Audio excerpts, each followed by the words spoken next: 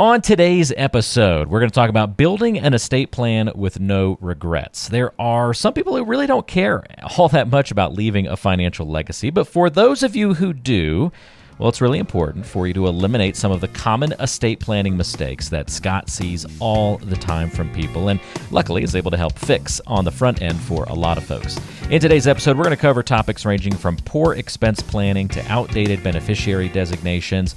We'll talk about family conflict triggers as well. We'll also shed some light on some misconceptions about transferring real estate and try to explain the impact of tax implications on all of this on your estate. If you want to leave a legacy without regret or legal turmoil, this is the episode for you and a great starting point. So stay tuned. It's time for your Retirement Elevated.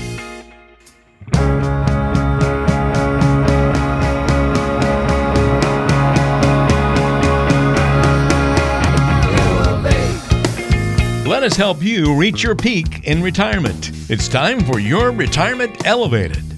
Well, welcome to another episode. Walter Storholt here alongside Scott Dugan, of course, the co-founder and managing partner of Elevated Retirement Group, based in the KC metro area, but serving you all across the country. Find us online at listentoscott.com. Scott, what's up with you today? It's a beautiful day in the Midwest. Excited to do today's podcast.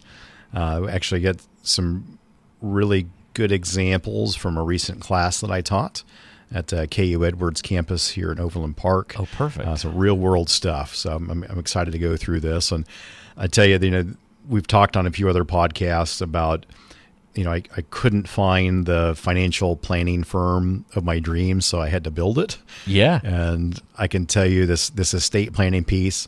Today, I'm not going to pretend I'm an attorney, or actually no day do I pretend that I'm an attorney. But now that we've partnered with Connor Kelly of Kelly Law Firm, he's a great resource right here in our office, runs his own practice, meets with our clients, answers questions for the staff. It's been phenomenal to have him as a resource here to go through legal documents, legal issues. Within a few minutes, he can spot red flags for our clients. So some of this we're going to talk about today is because of that partnership we've had with him, and actually really look forward to in the near future having Connor on the podcast to have a real estate planning attorney on here talking about the things that he sees and things you need to watch out for. So we'll hit some high notes today and give you some good examples. Oh, that'll be great. I love that. And, it's interesting as that setup, I just add to that, there's a wide gulf of what being a financial advisor means. So folks, if you hear someone say they're a financial advisor, well, here's one example where there's just so many differences between the different ways you can do financial advising in the world out there. There are financial advisors who are also lawyers and will do the estate planning component as well. They run their businesses doing both things. There are financial advisors out there who will never talk to you about anything related to estate planning. They want to have nothing to do with it. They don't even want to coordinate with anybody else. Typically, you're going to find that more of like kind of maybe a broker or that kind of thing that's just selling you, products or just serving you on the insurance side, that kind of thing. And then there's companies like Scott's who find a great partner and handle the financial component, know all of those elements, and then partner with a great estate planner to marry all of these different expertise together. So it's cool that you've built your business that way, Scott, and have found that great partner to work with, and not only a great partner to work with, but as you mentioned, in the office, and how valuable that's got to be able to coordinate on people's plans. So, oh, absolutely. And adding the Elevated Tax Group with CPA, tax preparation, tax planning, and then obviously adding the healthcare aspect of it of pre-65 and then 65 plus. We just have become kind of the one-stop shop, for lack of a better term, for a lot of our clients, where they can just get all those things taken care of. And if you notice, it's not that I went out and tried to be an expert at all these things. And over the years, all of our advisors are well versed on a lot of topics. But I think to serve our clients at a high level, we needed to have more specialization and have more of a narrow focus, but be able to bring people in that could do the estate planning, execute the legal documents, could prepare the 1040, could run estimated tax payments, can deal directly with the IRS, help with tax planning, keep our financial planners focused on the income plan, the investments, and then bring the healthcare professionals on an annual basis to figure out, hey, the plan that you have is still the good plan. If you're switching from your corporate insurance over to Medicare, what's that transition look like? And again, I think as things become more complex, having a team of people assembled is key. So you can go out and focus on the things that you want to do and enjoy your life, and let professionals take care of all the details. I've often talked about how you're sort of the quarterback or then the coach of somebody's financial plan, but I don't know, maybe we need to zoom out a little bit more and go general manager, not to lose people in like a sports analogy here, but being the general manager of somebody's financial life is, I think, really maybe a great way to describe this. You're assembling this great team to help your clients. So with that spirit, let's dive into our first topic here, Scott. So one big mistake that we see people make, and so we want you to avoid this so you can have a estate plan with no regrets, would be failing to plan for expenses that can be foreseen. The things we know are coming down the pike. Healthcare would be one that would especially fall in this category, I would imagine. How does that wrap into the estate planning part of the conversation? When you talk about expenses, expenses that are significant but not frequent, like new cars, major home repairs, etc., we don't know exactly when we're going to encounter them, but we know that they're going to happen eventually. So we need a plan for them. And so in all of our strategic planning meetings, when we sit down with our clients, we're asking those questions. How's your cash flow? Are there any big expenditures coming up the next 6, 12, 18 months? Because we want to make sure we've got enough cash and cash flow teed up to deliver that and make sure they're in good shape. And so that's a big part of what we do, that cash flow management, emergency fund management. And so we need to plan for those, and all of our plans are projecting in those. And we break up into 3 sections when we're talking about expenses, and we have our go-go, slow-go, and no-go years. And the go-go is usually the first 10 years of retirement, let's say 65 to 75 as an example. Slow-go would be 75 to 80, 85, and then a no-go is 85 plus, give or take. And so a lot of times those major expenditures are going to be in that go-go time. And then as things taper off and we slow down a little bit, not everybody does, but as people slow down, expenses seem to change as well. And then the curveballs in life from a healthcare perspective. In our last episode, we talked about life expectancy. And you go back to 1900 and it was 31 years of age was the global life expectancy. 2022 in the United States, average person was 79.05 years old of life expectancy. And so now that we're retiring for a much longer period, just the probability of something happening, whether, especially from a healthcare perspective, just the odds go up. Are we going to need to have a, hip replacement, knee replacement? Are we going to have pacemaker put in? Are we going to have a heart issue? Are we going to need some sort of long-term care? And so putting the strategies in place are important.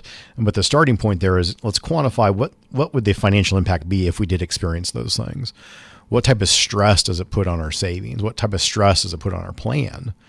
And when we look at those scenarios, we get to make decisions. And the decisions are, hey, yeah, if I go into long-term care, I need 3 years. We spend $450,000. We end up with $1.3 million. That's okay. We're going to self-insure. We're okay with having that exposure. Some people look at that and go, no way would I want to spend that much money out of pocket. I want to leave as much money as possible to our kids, our charity, our church. And so then we're going to put some sort of strategy in place to mitigate long-term care expenses. So I think putting a proper plan together is important. Backing up and figuring out what's our possible exposure. What does that look like? How does it affect our plan? How do we feel about that? Depending on how we feel about it, how we think about that, then and only then do we devise an action plan, which is, hey, should we self-insure or do we put something in place to help mitigate those curveballs in life? That's a great point. And that's at the top of the list, but this is really not a list that is like, top number 1, number 2, number 3. In fact, the next one on the list, Scott, could maybe make an argument for number 1. It's so simple, but the consequences of not handling it properly are so drastic. And so that would be as we turn our attention to failing to update beneficiary designations. Oh boy, you want some regrets. I know this is where you've probably got some stories. Oh, definitely. The one I'm thinking of right now, longtime client, very busy. Yeah, we're all busy. And like, when are we going to get your estate plan taken care of? I'll get there. And now he's probably about five years out, retirement. And, every strategic planning meeting, it's on my checklist. Hey, are we going to sit down and are you either come and talk to our attorney that we deal with? I'll send you somebody else. Would you need something? And we had our meeting. He said, I'll get to it. I'm like, okay, probably next year. And 3 days later, get a phone call. And he's like, I need to get in and see the attorney that's working there. I'm like, okay, well, what happened? He said, well, I had dinner with some very good friends, and the couple that they were having dinner with, the spouse, the wife, her sister had passed away unexpectedly, so it's tragic. But the sister was divorced and owned a building, a commercial property. Actually, I think it was 3 commercial properties with the ex-husband and her mom and dad. And they never changed the title. So sister passes away, surviving ex-husband and mom and dad are now, and guess what? Ex-husband is, surprisingly, he is not cooperative in this process. So he is talking to them. They're just beside themselves. I know now I've got to get in and take care of this. And so a lot of times it takes an episode in our life, either where we have to deal with it or someone we care about has to deal with it. And it meaning a curveball in life. That's usually what perks people up and gets them in to get their estate plan done. Or somebody has a big tax bill. We need to do tax planning. We're 5 years out from retirement. Holy cow, we really need to get a plan together of what are we going to need to live on? How much, are we going to be able to retire? And so those are big items, but that having your beneficiaries set up is extremely important, because your beneficiary designations, like on your 401k, your IRA, those actually trump any estate planning documents like a trust or a will, right?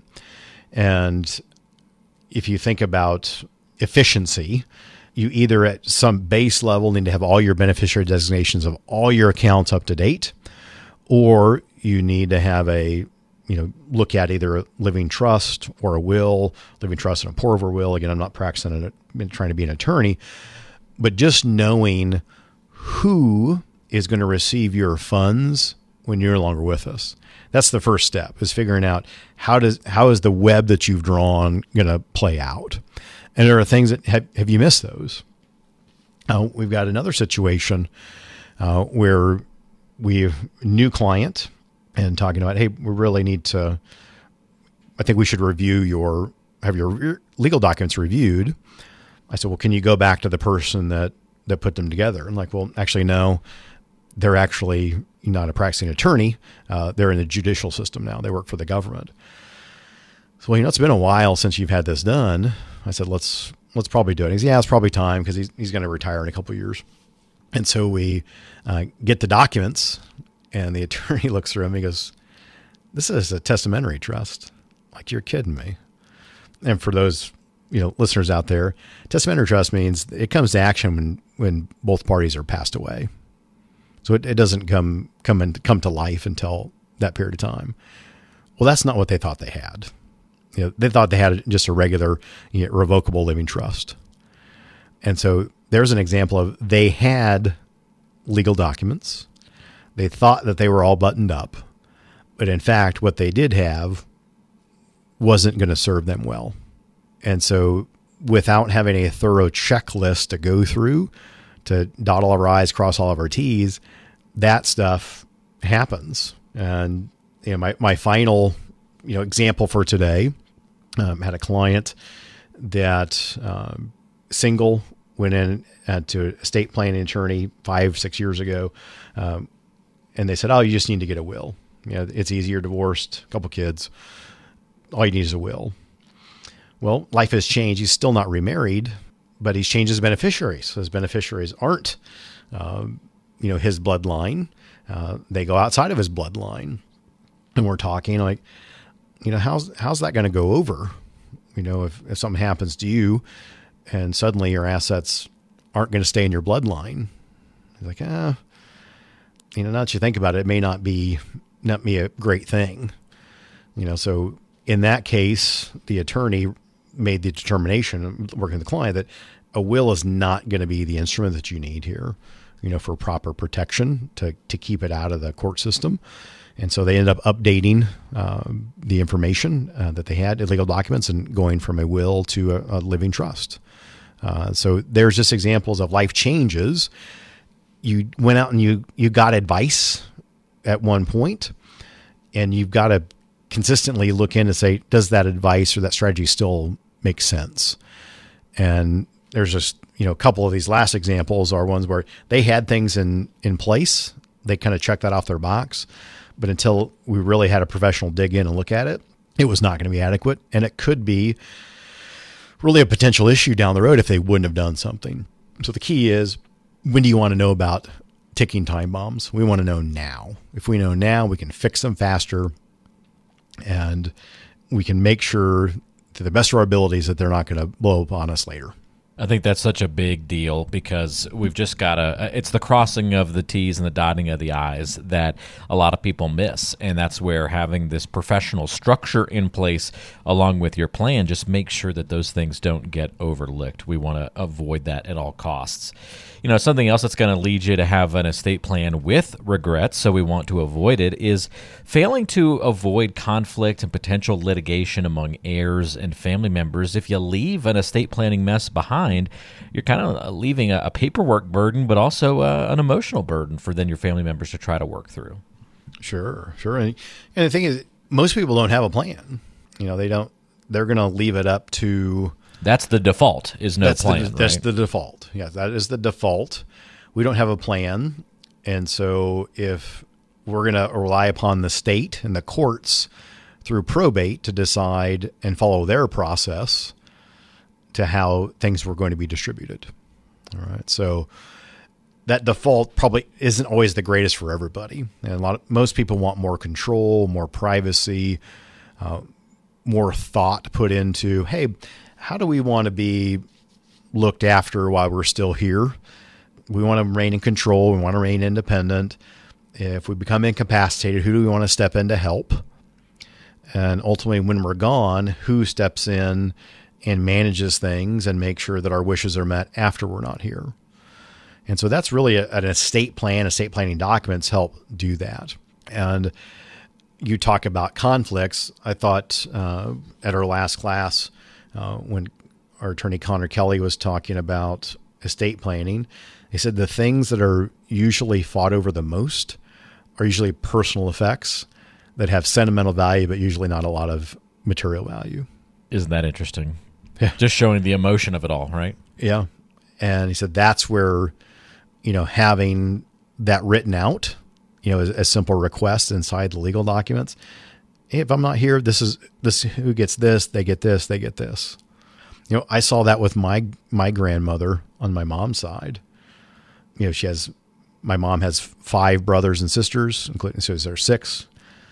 When my grandmother passed, part of that family stepped in and decided they were going to divide things up. And someone that had been around a long time ended up with a lot of stuff from that are a lot of sentimental value that got trucked away because there was no written plan. It was just kind of a free for all. And only so many people showed up, and those are the people that made all the decisions. So that's been years ago, and I can tell you there's probably still a little animosity there. So I've lived through it, from my family's perspective. So a lot of this can just be solved with communication, even though sometimes it's an awkward conversation, it's better to let people know in advance that they will or won't be getting, so that no one's surprised and hurt. Now, hey, I get it. We don't necessarily, if you're retiring at 65, a lot of our clients don't necessarily want people to know, hey, this is what we have, this is what's going on. It depends on the dynamic of the family. But at some point, even if there's not communicated verbally, you want to have it written communication in your legal documents so there is no ambiguity and clear direction so people can abide by that. That's great, Scott. Yeah, so it's a really good goal to have, to try to avoid any messes left behind. Now, sometimes a mess can get created before you leave things behind. And this is where folks are trying to do something good, try to do something cool, but can sometimes run afoul of the rules. I've heard of people trying to transfer real estate while still living instead of at death as a way to avoid, probate and certain problems and some of these things on the back end. What's the problem or the issue with trying a strategy like that? Well, part of that issue, if your child is now on the title of your house, well, let's say that child gets in a car accident. Well, in a lawsuit, that's going to be potentially an asset that goes into their column, that could be up for grabs in a lawsuit situation. And so you definitely wouldn't want that, so you don't want your kids' problems bumping into your resources. Okay. So that's what joint ownership. If you turn ownership over, while you're still alive, you're counting on that relationship to be strong enough that they're always going to do things in your best interest. And if your child is married, then you also have to think about, now there's two people that have that asset, if it's a marital asset. And what if there's a divorce? If that is in, your son's name and he gets a divorce, what's that look like in the court system? And so transference, most of the times people are doing that because they want to start the 5-year clock on Medicaid look back, which is if you're dispensing of assets, you have to have done that 60 months prior to going into care and needing Medicaid assistance. So you're shifting assets around is what you're doing. And so it's very tough to plan that far ahead.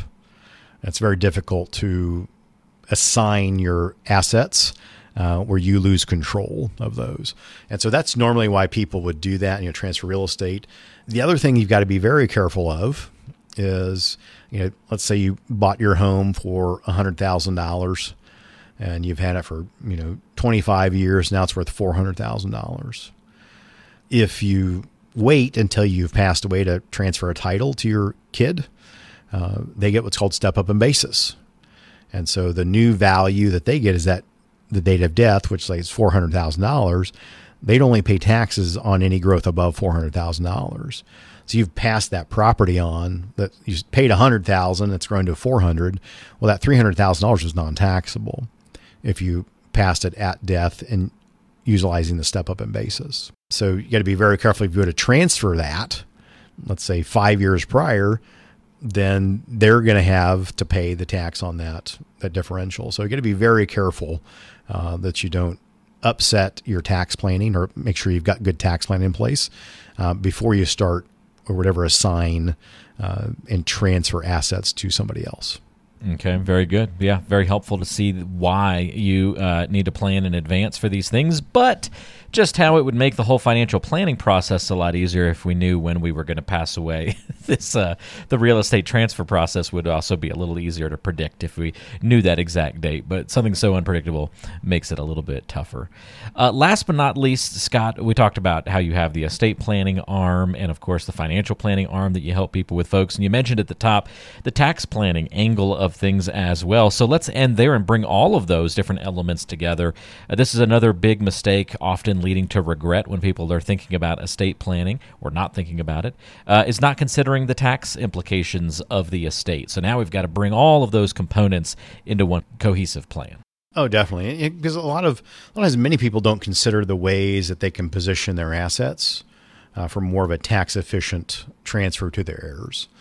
Most advice that's out there is about accumulation, putting money away.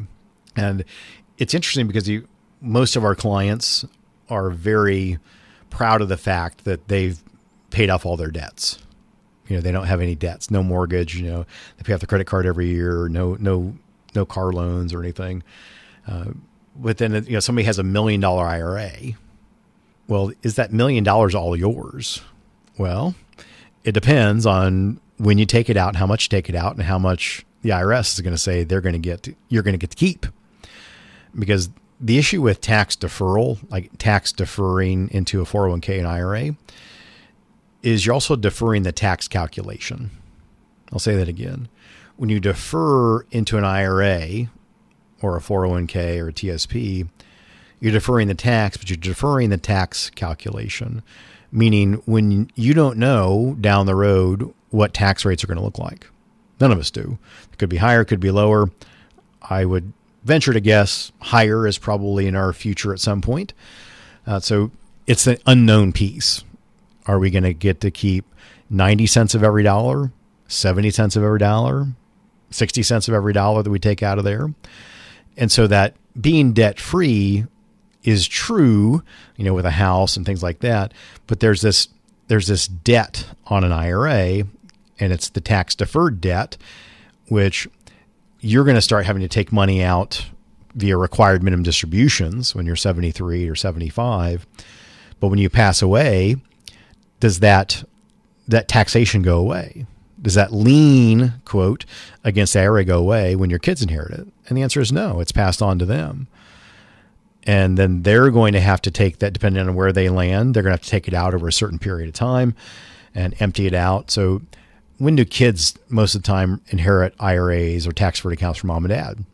In their 50s, 60s, high income earning years. Prime time For taxes. You think about, you have one child and you got a $2 million IRA, and let's do simple math. What does an extra $200,000 of ordinary income look like on top of their current salary? It's going to create some problems. Yeah. No, it's a champagne problem. I mean, we inherited $2 million, but it's the unintended tax consequence that, unfortunately, a lot of times we don't have a process to quantify. What's that look like?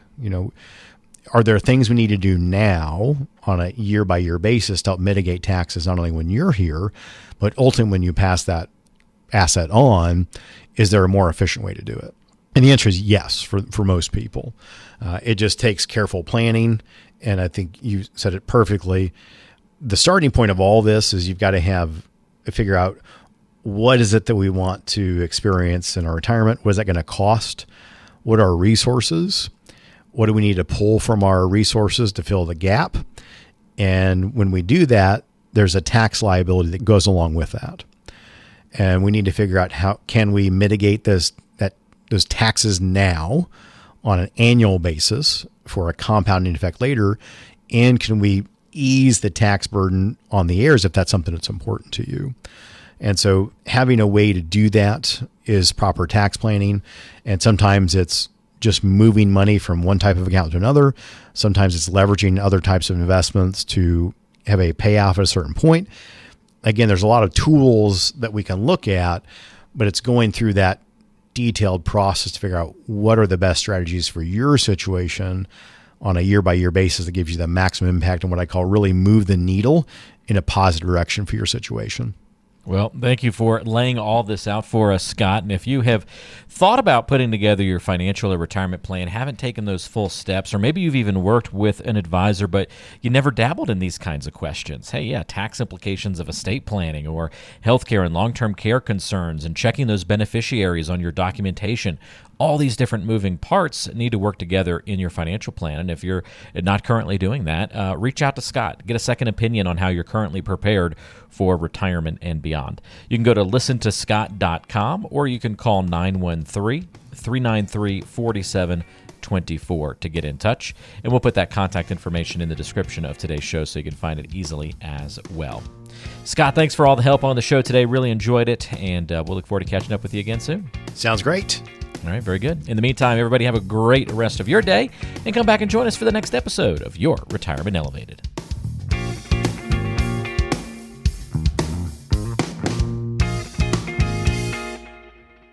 Investment advisory services offered through Elevated Capital Advisors, LLC, an SEC-registered investment advisor.